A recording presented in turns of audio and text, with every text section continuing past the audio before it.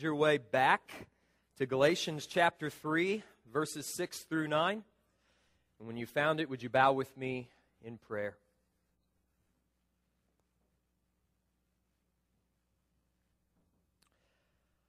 Our great God and Father of our Lord Jesus Christ, we come before your word this morning and we confess that it is good news. And we will receive it as such. It's good news that those who were strangers to the covenants of grace, those who were separated from the people of God,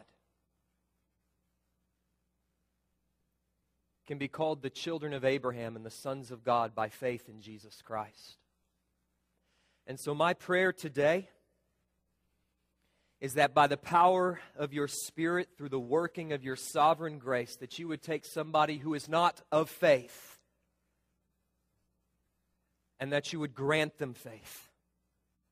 That by the hearing of faith, that they would receive your Spirit and so become a child of Abraham and be included in the covenant of grace and be included in the promise of the forgiveness of sins and life everlasting and be welcomed into the land of promise where they will dwell with you in eternal joy.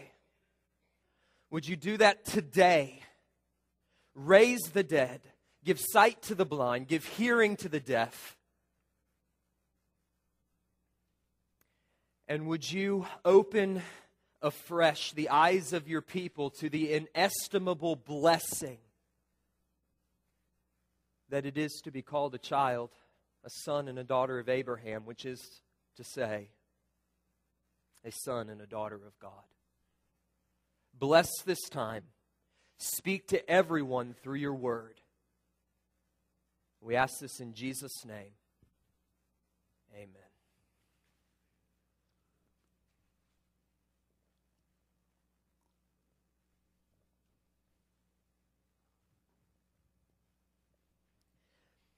Well, if you'll forgive me for periodically stopping to take drinks of water, I don't usually like to do that. I don't get dry mouth very easily, but I was very, very sick this week and got terribly dehydrated and quickly realized as I came up to read just a few minutes ago that I had not drank nearly enough water this morning. And so at the risk of blacking out, I'm not slain in the spirit if that happens. I don't think. But I would appreciate being revived and carried back to the couch in my office. At the end of this message, I'm going to ask you a very simple question. Are you a child of Abraham? Now, immediately I can think of three objections that may pop into your mind and would cause you to tune me out. The first would go something like this. How can I be a child of Abraham? I, who am the most Gentile person I know, I don't have a Jewish bone in my body. And secondly, why does it even matter? Well, throughout the course of this message, I hope to answer both of these objections. First, by showing you that anyone, Jew or Gentile, slave or free, rich or poor, married or divorced, college educated or high school dropout, convicted felon or upstanding citizen, anyone can become a child of Abraham by faith in the gospel. And secondly, I hope to show you that there is no more pressing question to which we could turn our attention this morning, because only the children of Abraham will live forever in eternal joy in the presence of God. But there is a third objection that may rise, taking the form of hearing the word salvation or hearing me preach about faith and mistakenly concluding that this message doesn't apply to me because I, quote, have already done that. Well, to you I issue this admonition. Beware that you are not utilizing a different definition of faith than the Apostle Paul. Because Paul is very careful, and I hope that you picked up on it as we were reading through verses 6 through 9. Paul is very careful to emphasize that it is those who are of faith who are the sons of Abraham. which may mean something altogether different than having asked Jesus into your heart once upon a time so many years ago. Remember that the righteous are not those who begin by faith, nor those who had faith. The righteous are those who live by faith. So often, when I approach a passage of Scripture in search of its meaning, I will begin by asking questions of the text. And we're going to approach the message in the same way today. We're going to ask 4 questions of this text, and then we're going to conclude by allowing the text to ask a question of us. So the first question that we need to answer is this: why Abraham? Kind of came out of nowhere in Paul's letter to the Galatians. So we're asking ourselves, why does Paul bring Abraham into the argument at this particular juncture in the middle of chapter 3 in the epistle to the Galatians? Well, it's clear, if you look at verse 6, the very beginning, it's clear that verse 6 is logically connected to what has come just before by that connecting conjunction in my Bible, just as, or even so, Abraham believed God, and it was reckoned to him as righteousness. Even so. In other words, verse 6 is coming right on the heels of what he's just said in verse 5 and what he's just said in verses 1 through 5, that the Spirit comes not by the works of the law, but through the hearing of faith. Even so, or in the same way, or just like, Abraham believed God, and it was credited to him as righteousness. So the example of Abraham, in Paul's mind, is in some way a defense of the argument that he was making in verses 1 through 5, which itself is the defense of the central thesis of all of Galatians, which is found in chapter 2 and verse 16, which says that sinners like us are not justified by the works of the law, but only through faith in Jesus Christ. So I want to give you 3 reasons why I believe that Paul brings Abraham into the argument and why the example of Abraham proves that point that Paul is seeking to make. Reason number 1 is this: Abraham was justified by faith just like the Galatian Christians. See, in Galatians 3, 1 through 5 that we covered last week and connected to this morning, Paul belabored the point that the Galatians had received the Spirit not by the works of the law, but by the hearing of faith. They hadn't done anything to merit the gift of the Spirit. They performed no works whatsoever in order to get right with God. They simply heard the promise of the gospel. They heard the message of Christ crucified for sinners. And they believed that God was both willing and able to save them through the shed blood of Christ. They heard, they believed, they were justified. And the evidence of this was that they received the Spirit. God poured out His Spirit upon them. And Paul says in Galatians 3:6 that Abraham was justified in exactly the same way. Not by the works of the law, but by the hearing of faith. Abraham was justified. That is, he was counted righteous, reckoned as righteous. Not by doing, but by believing.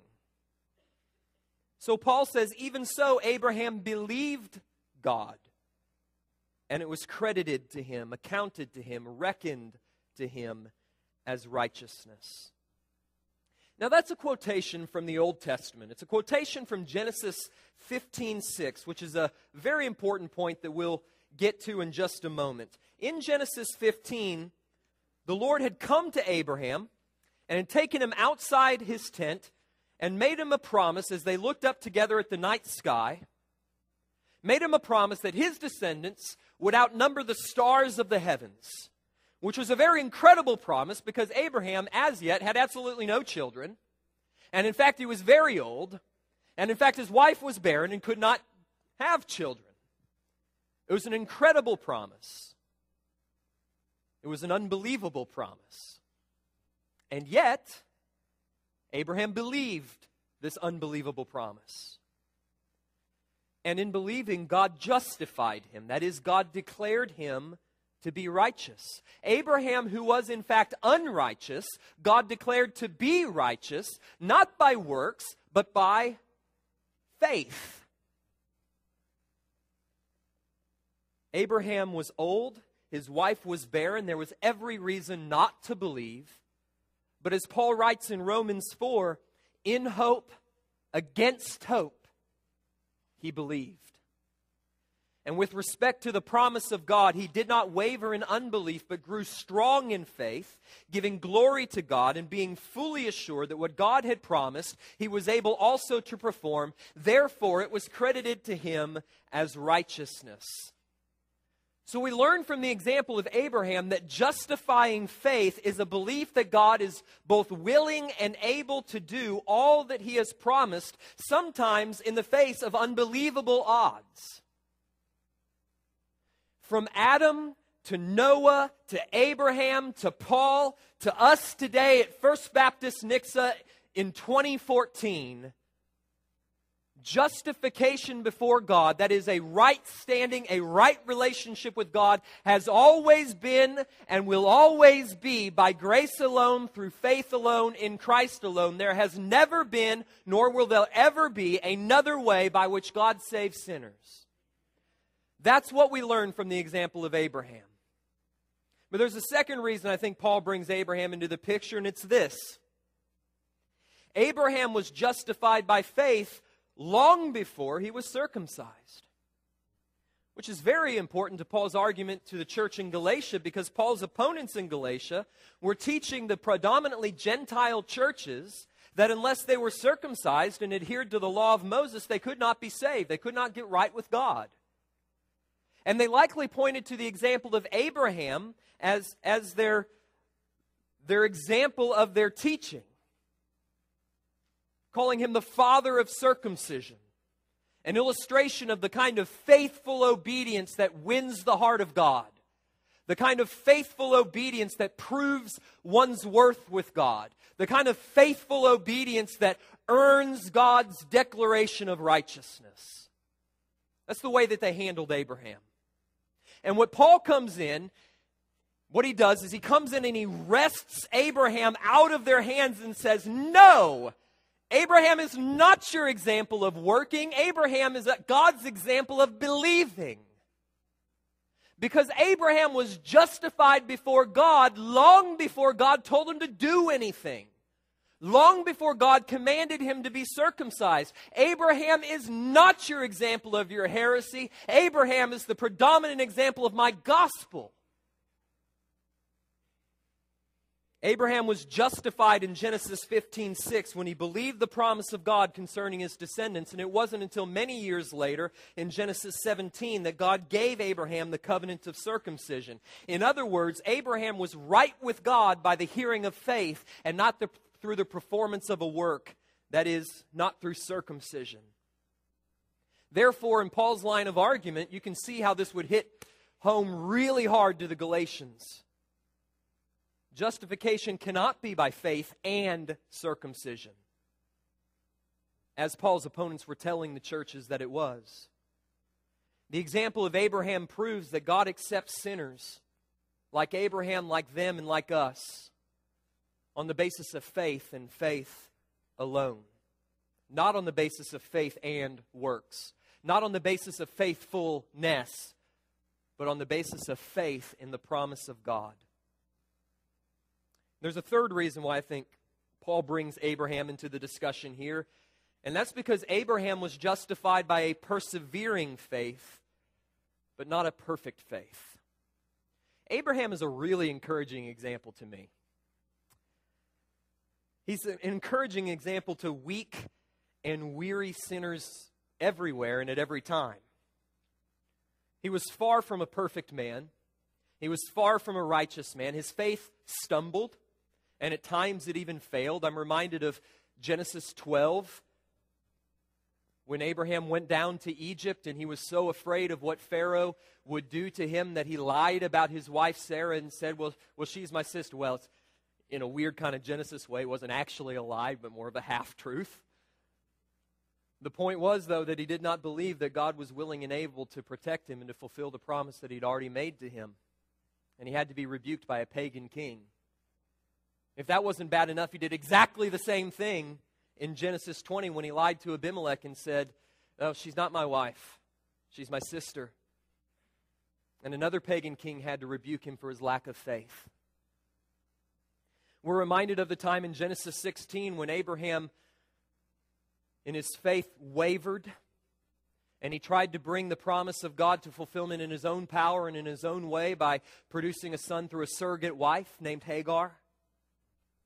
But through it all, from Genesis 12 to the end of Abraham's narrative, somewhere in the mid-20s of Genesis, through it all, God persevered with Abraham. God persevered with Abraham, and his promise remained steadfast and sure. Abraham believed the promise of God with a faith sometimes weak and sometimes strong, a faith sometimes triumphant and sometimes failing, a faith sometimes obedient and sometimes not, but a faith the flickering of which never burned out. He believed the promise of God and he kept on believing. That's the reason why he's known by this one characteristic. Look at the end of verse 9. How is Abraham described? Abraham the righteous, Abraham the obedient, Abraham the believer. Abraham is Paul's example to us of a faith that remains.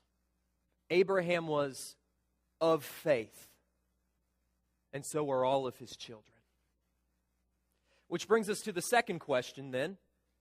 Who are the true children of Abraham? Paul says in verse 7, "Therefore, be sure that it is those who are of faith who are the sons of Abraham." Here Paul launches a direct assault on his Judaizing opponents, who themselves claim to be the true sons of Abraham, and told the Galatians that if they wanted to become the sons of Abraham and therefore the sons of God, that they needed to be circumcised and come underneath the law of Moses. Just like Abraham was circumcised and kept the law. Well, in response, Paul makes a very startling claim. That there is only one thing that makes a person a child of Abraham, and it is not circumcision, and it is not the works of the law.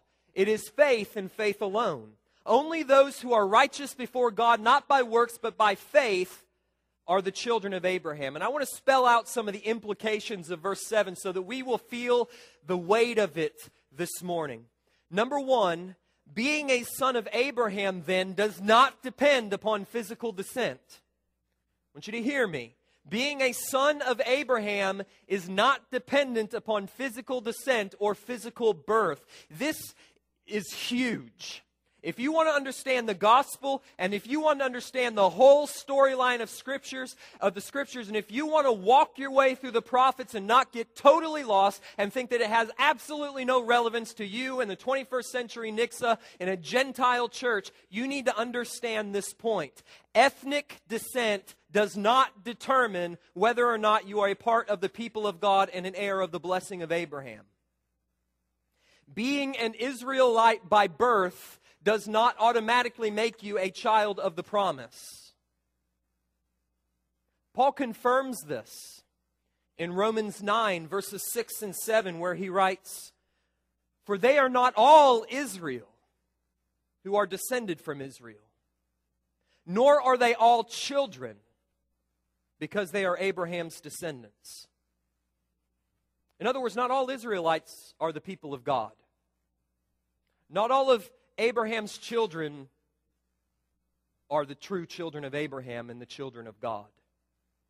Jesus himself said as much in John chapter 8 when he was in Jerusalem and was sparring with the unbelieving Jewish crowds there, who said, Jesus had said, "You will know the truth and the truth will set you free." And they bristled up and they said, "Free? We've never been slaves of anyone. We're the sons of Abraham." And Jesus says, "No, you're not the sons of Abraham. You Jews are not the sons of Abraham, for if you were the sons of Abraham, you would do like Abraham did. Abraham rejoiced to see my day, and he saw it, and he was glad. You're not the sons of Abraham, and furthermore, you're not the sons of God. You're the sons of your father, who is the devil, and you're a murderer and a liar just like he was."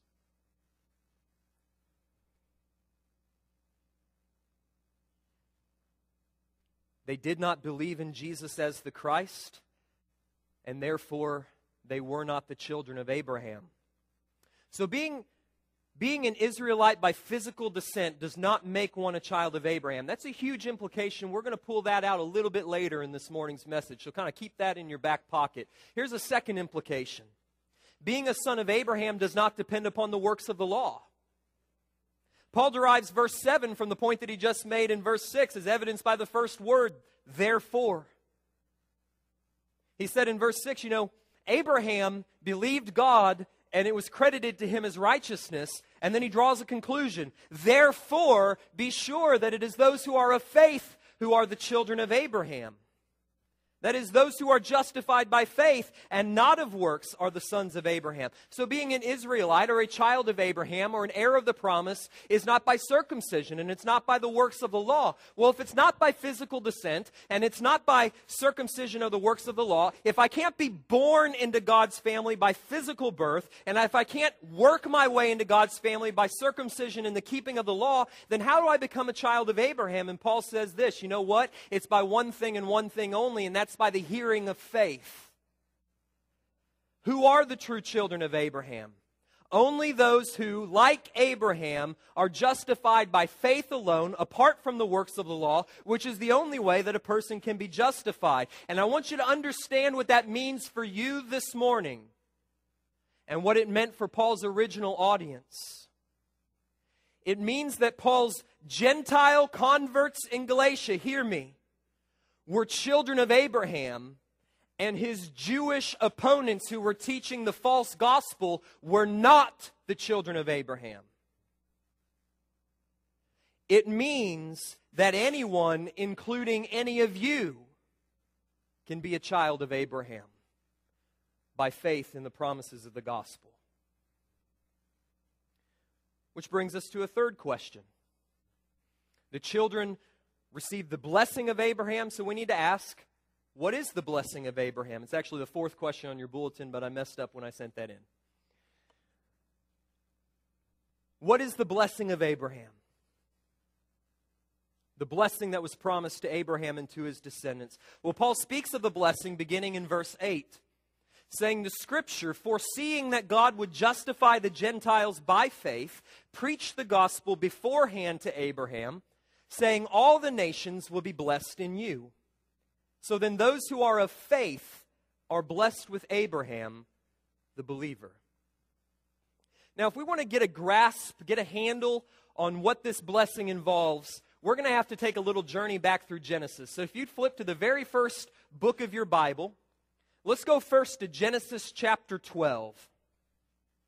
Genesis chapter 12, and we're going to read verses 1 through 3 because Galatians 3:8 is a quotation from Genesis 12:3. Genesis chapter 12, beginning in verse 1, says this, Now the Lord said to Abram, Go forth from your country and from your relatives and from your father's house to the land which I will show you, and I will make you a great nation, and I will bless you. And the one who curses you, I will curse.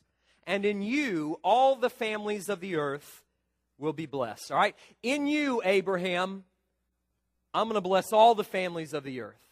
Got it? Turn over 5 chapters to Genesis 17. The promised blessing that was given in Genesis 12 is reaffirmed and is expanded and is specified in chapter 17, where God again comes to Abraham and reaffirms the covenant. He says, beginning in verse 4, we'll pick up, As for me, behold, my covenant is with you, and you will be the father of a multitude of nations. Skip down with your eyes to verse 7. I will establish my covenant between you, or me and you and your descendants after you throughout their generations for an everlasting covenant to be God to you and to your descendants after you. And I will give to you and to your descendants after you the land of your sojournings, all of the land of Canaan, for an everlasting possession, and I will be their God. Now, before I unpack for you what the blessing of Abraham is, you still in Genesis 17? I want you to notice this. The promise is given to Abraham and to his children. Do you see it? Verse 7. This promise is for you and your descendants, your seed, your children. Now, in Genesis chapter 12, the promise said this: through you, Abraham, I'm going to bless all of the families of the earth. But in chapter 17, that promise is narrowed and is made more specific. I'm going to bless all of the families of the earth by making you the father of a multitude of nations. So Abraham's children, then, the same children that he's going to enter into this everlasting covenant with, we're going to pack that apart in a few weeks. These children, then, are not just going to include ethnic Jews. Do you see it? He's the father not of one nation, but of a multitude of nations. So not just Jews, but also Gentiles. And in verses 7 and 8 of Genesis chapter 17, Abraham's children are included in the covenant that God made with Abraham. So let's follow this logically, and then we're gonna apply it a little bit. So the children of Abraham are the heirs of the covenant promises made to Abraham. In other words, the blessing of Abraham. So what we need to do, we need to find out who the children are. We've already done that. The children are those who are of faith. So what do the children receive? 3 things are included in this blessing promised to Abraham.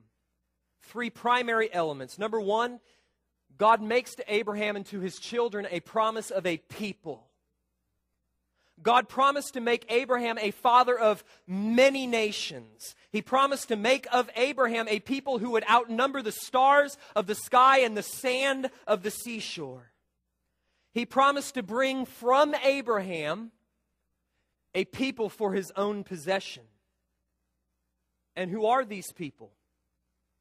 It's not the nation of Israel.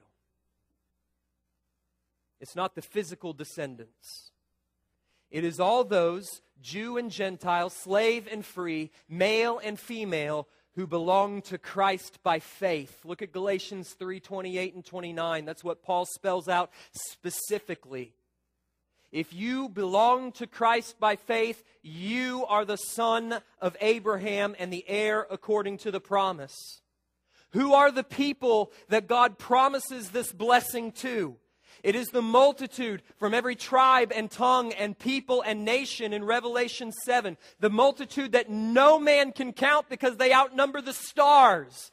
The multitude that no man can count because they outnumber the grains of sand on the seashore. The multitude that no one can count, who are gathered before the throne of God, who are dressed in white, blood-washed robes of Christ. It is the same diverse crowd for whom Christ died and whom Christ purchased for God at the cost of his very own blood in Revelation chapter 5. Who are the people of God? It is you if you are of faith. If you are justified by faith like Abraham was, you are the people of God. The people upon whom God showers the eternal riches of his grace. You, beloved, are the blood-bought child of Abraham. You're the people of God. It also includes a promise of a place. God promised to Abraham a land for his possession.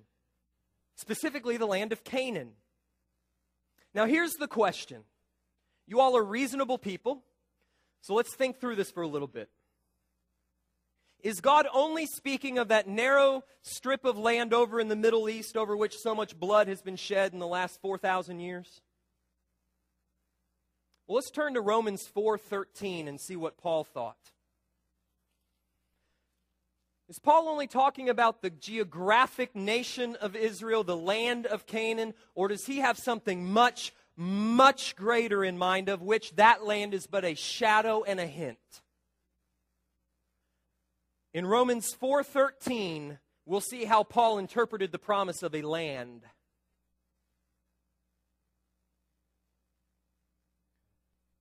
You see it?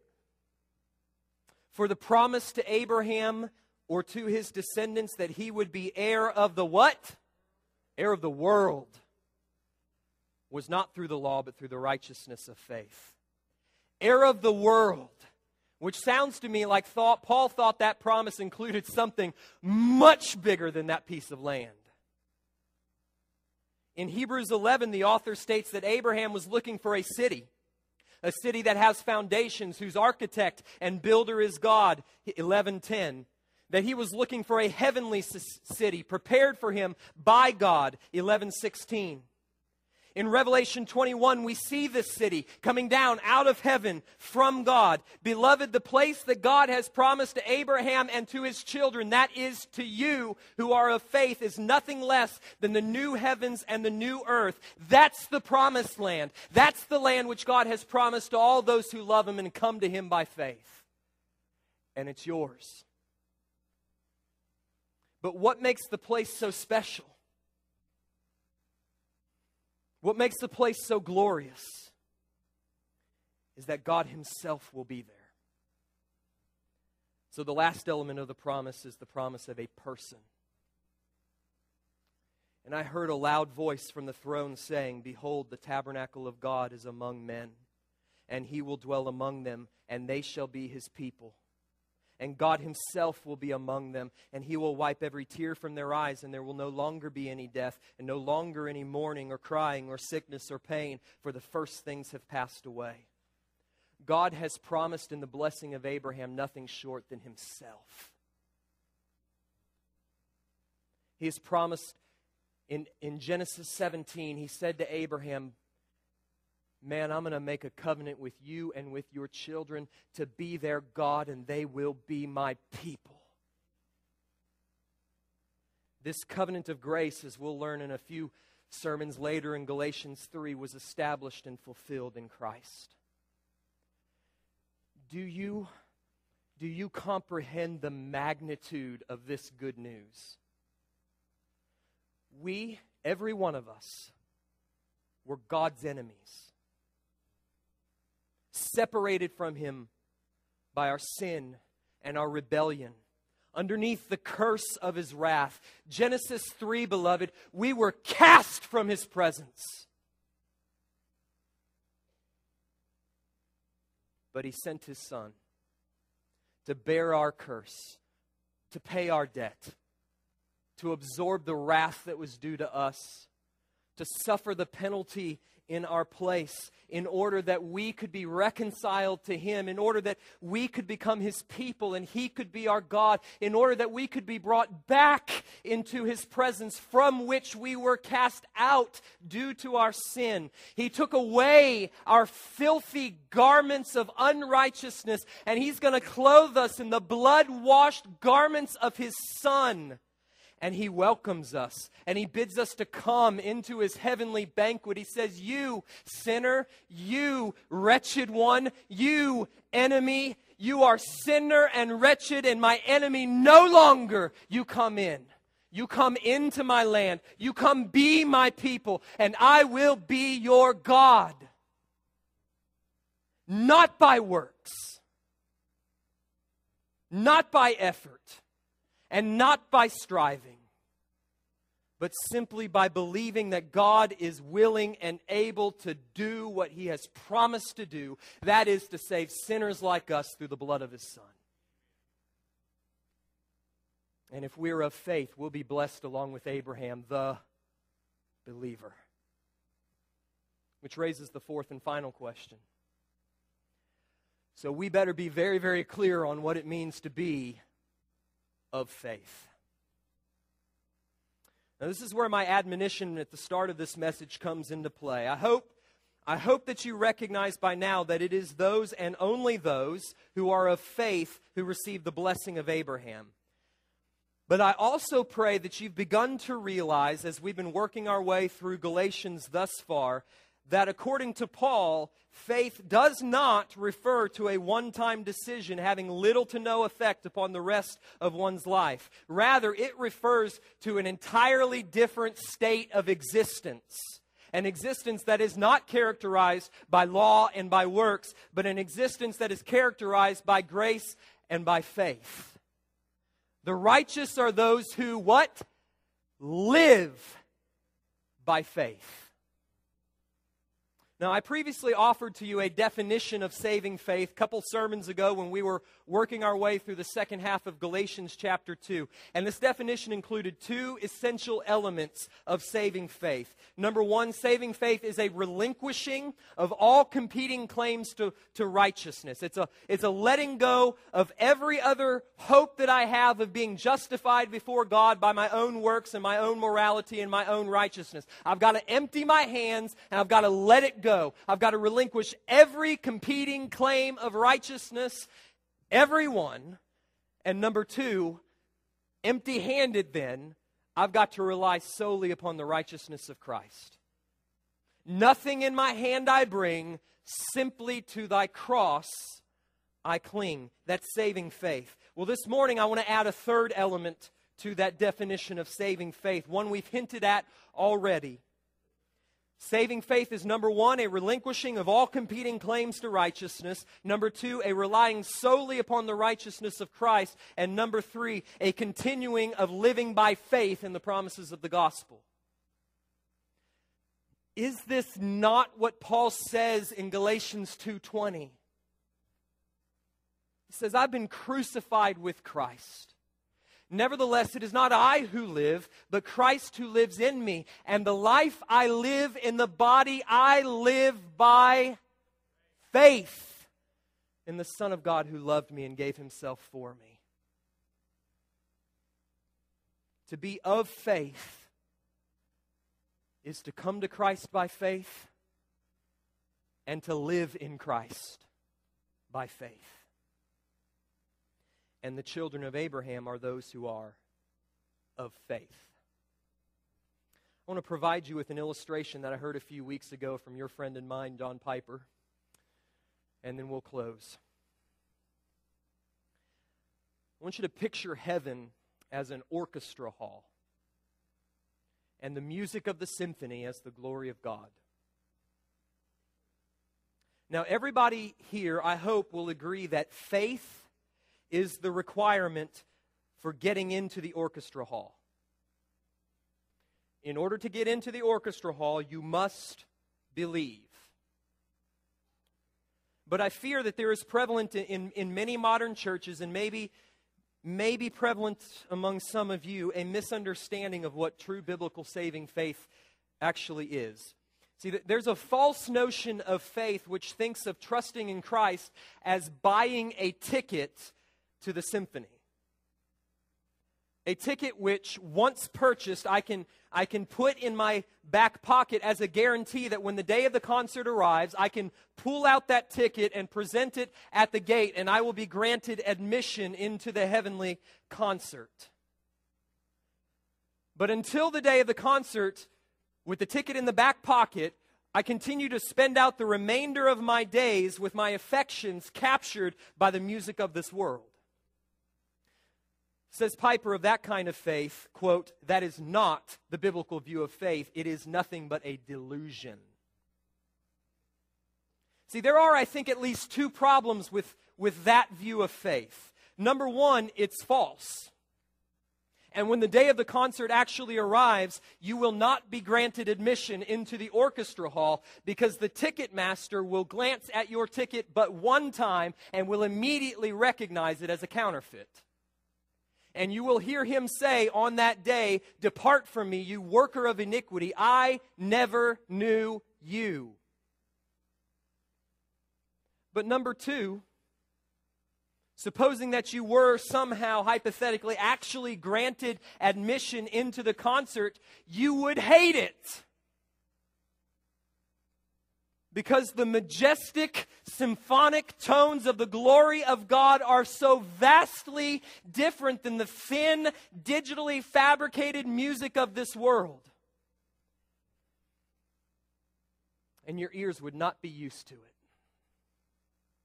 In other words, the kind of faith that is merely a ticket in your pocket that does not attune your ears nor your heart to hear and to love the music of the glory of God is not faith. If that's the kind of faith that you have, you are not of faith and you are not a child of Abraham.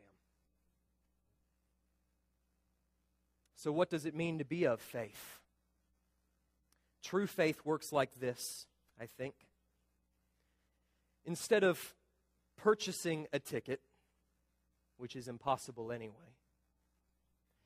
you hear a message on the radio that there's going to be a symphony of the glory of God and that everyone is invited to attend. You've never before cared much for heavenly music, but something within you stirs at the thought, quite in spite of yourself. Having heard the message, you simply believe that when the day of the concert arrives, you'll be granted admission. Now, over the course of the next several days, weeks, years, until the day of the concert comes, your taste for the music of this world wanes as you increasingly find it flat and thin and false and unfulfilling. And correspondingly, as your love for the music of the world wanes, your love for the music of heaven grows, and you find yourself increasingly longing for the day of the concert. And when the day finally arrives, you walk up to the orchestra hall, and the doors of the great hall swing open before you, and the attendant says, "Welcome, Mr. Hopt, we've been expecting you. Let me show you to your seat." And he leads you to the place which has been reserved for you from all eternity. And when the conductor raises his baton, and the heavenly symphony launches into the majestic tones of heavenly splendor, your soul floods with joy unspeakable, full of glory. And so Piper writes, quote, that faith is a precondition for enjoying the symphony of God's glory, not in the sense of getting a ticket, but in the sense of getting an ear for heaven's music. The real precondition for enjoying the music of heaven throughout eternity is a new heart which delights in the things of God, not a decision card that you carry in your pocket to ease your conscience while your mind is yet captivated by the delights of this world. End quote. So I urge you, beloved, take heed that the sons of Abraham and the heirs of the blessing promised to him are those and only those who, like Abraham, are of faith. Those who are justified by grace alone through faith alone, and who live by faith in the promises of the gospel. Which brings us full circle to the last question, the question with which we began. So are you a child of Abraham? Are you a son, a daughter of Abraham? The good news of the gospel to us this morning is that you can be. Every one of you. No matter who you are, no matter where you come from, no matter what you've done, no matter where you've been. It doesn't matter if you don't have an ounce of Jewish blood in your veins, because inclusion in the true family of Abraham is not by blood anyway. It's by faith, and by faith alone. So if you this morning would become a child of Abraham and an heir of the inestimable blessings that were promised to him and to his children, then you must do what Abraham did. You must believe. You must believe the promise of God. You must not waver in unbelief, but growing strong in faith and giving glory to God, being fully assured that what God has promised He is able also to perform. Namely, you must believe that God is both willing and able to save a sinner like you through the blood and righteousness of His Son. And if you will believe the promise of God, you will become a child of Abraham. And you may spend the remainder of your days getting ready for the heavenly symphony, because I promise you, beloved, it's going to be glorious. Let's pray. Our God and our Father, we thank you for the blessing of the gospel. Anyone here, no matter their past, no matter their present, no matter their lineage, no matter their baggage, no matter what sin and shame and guilt they walked in with this morning, anyone is invited to attend the symphony. Anyone is invited into the family by faith and by faith alone. So I pray for them right now. I pray for those in this room. Only you know who they are. I certainly don't. Those who are not yet children of Abraham, who are excluded from the promises of God, who are strangers to the covenants of grace. Would you grant them faith? Send your Spirit, like Lydia, open their hearts to believe the message of the gospel, so that hearing they may be justified and declared righteous in your sight, that they may believe that Christ died for my sins, that the price has been paid, I owe nothing more. For my faith is built on nothing less than Jesus' blood and righteousness, and I'm not going to dare to trust in any frame. I'm going to wholly lean on Jesus' name. Grant them faith, that believing they may call upon your name, ask you to save them, ask you to forgive them of their sins, ask you to make them new and to fill them with your Spirit. Give birth this morning. Birth from above, birth by the Spirit. Make children of those who are not. And for those of us who are, I pray that you would open our eyes and our hearts and our minds once again to what it means to be of faith. So that we could say with the Apostle Paul, it is not I who live, but Christ who lives in me. And the life I live in the body, I live by faith in the Son of God who loved me and who gave himself for me. Do your work, fulfill your purpose, save your people. We ask this in Jesus' name.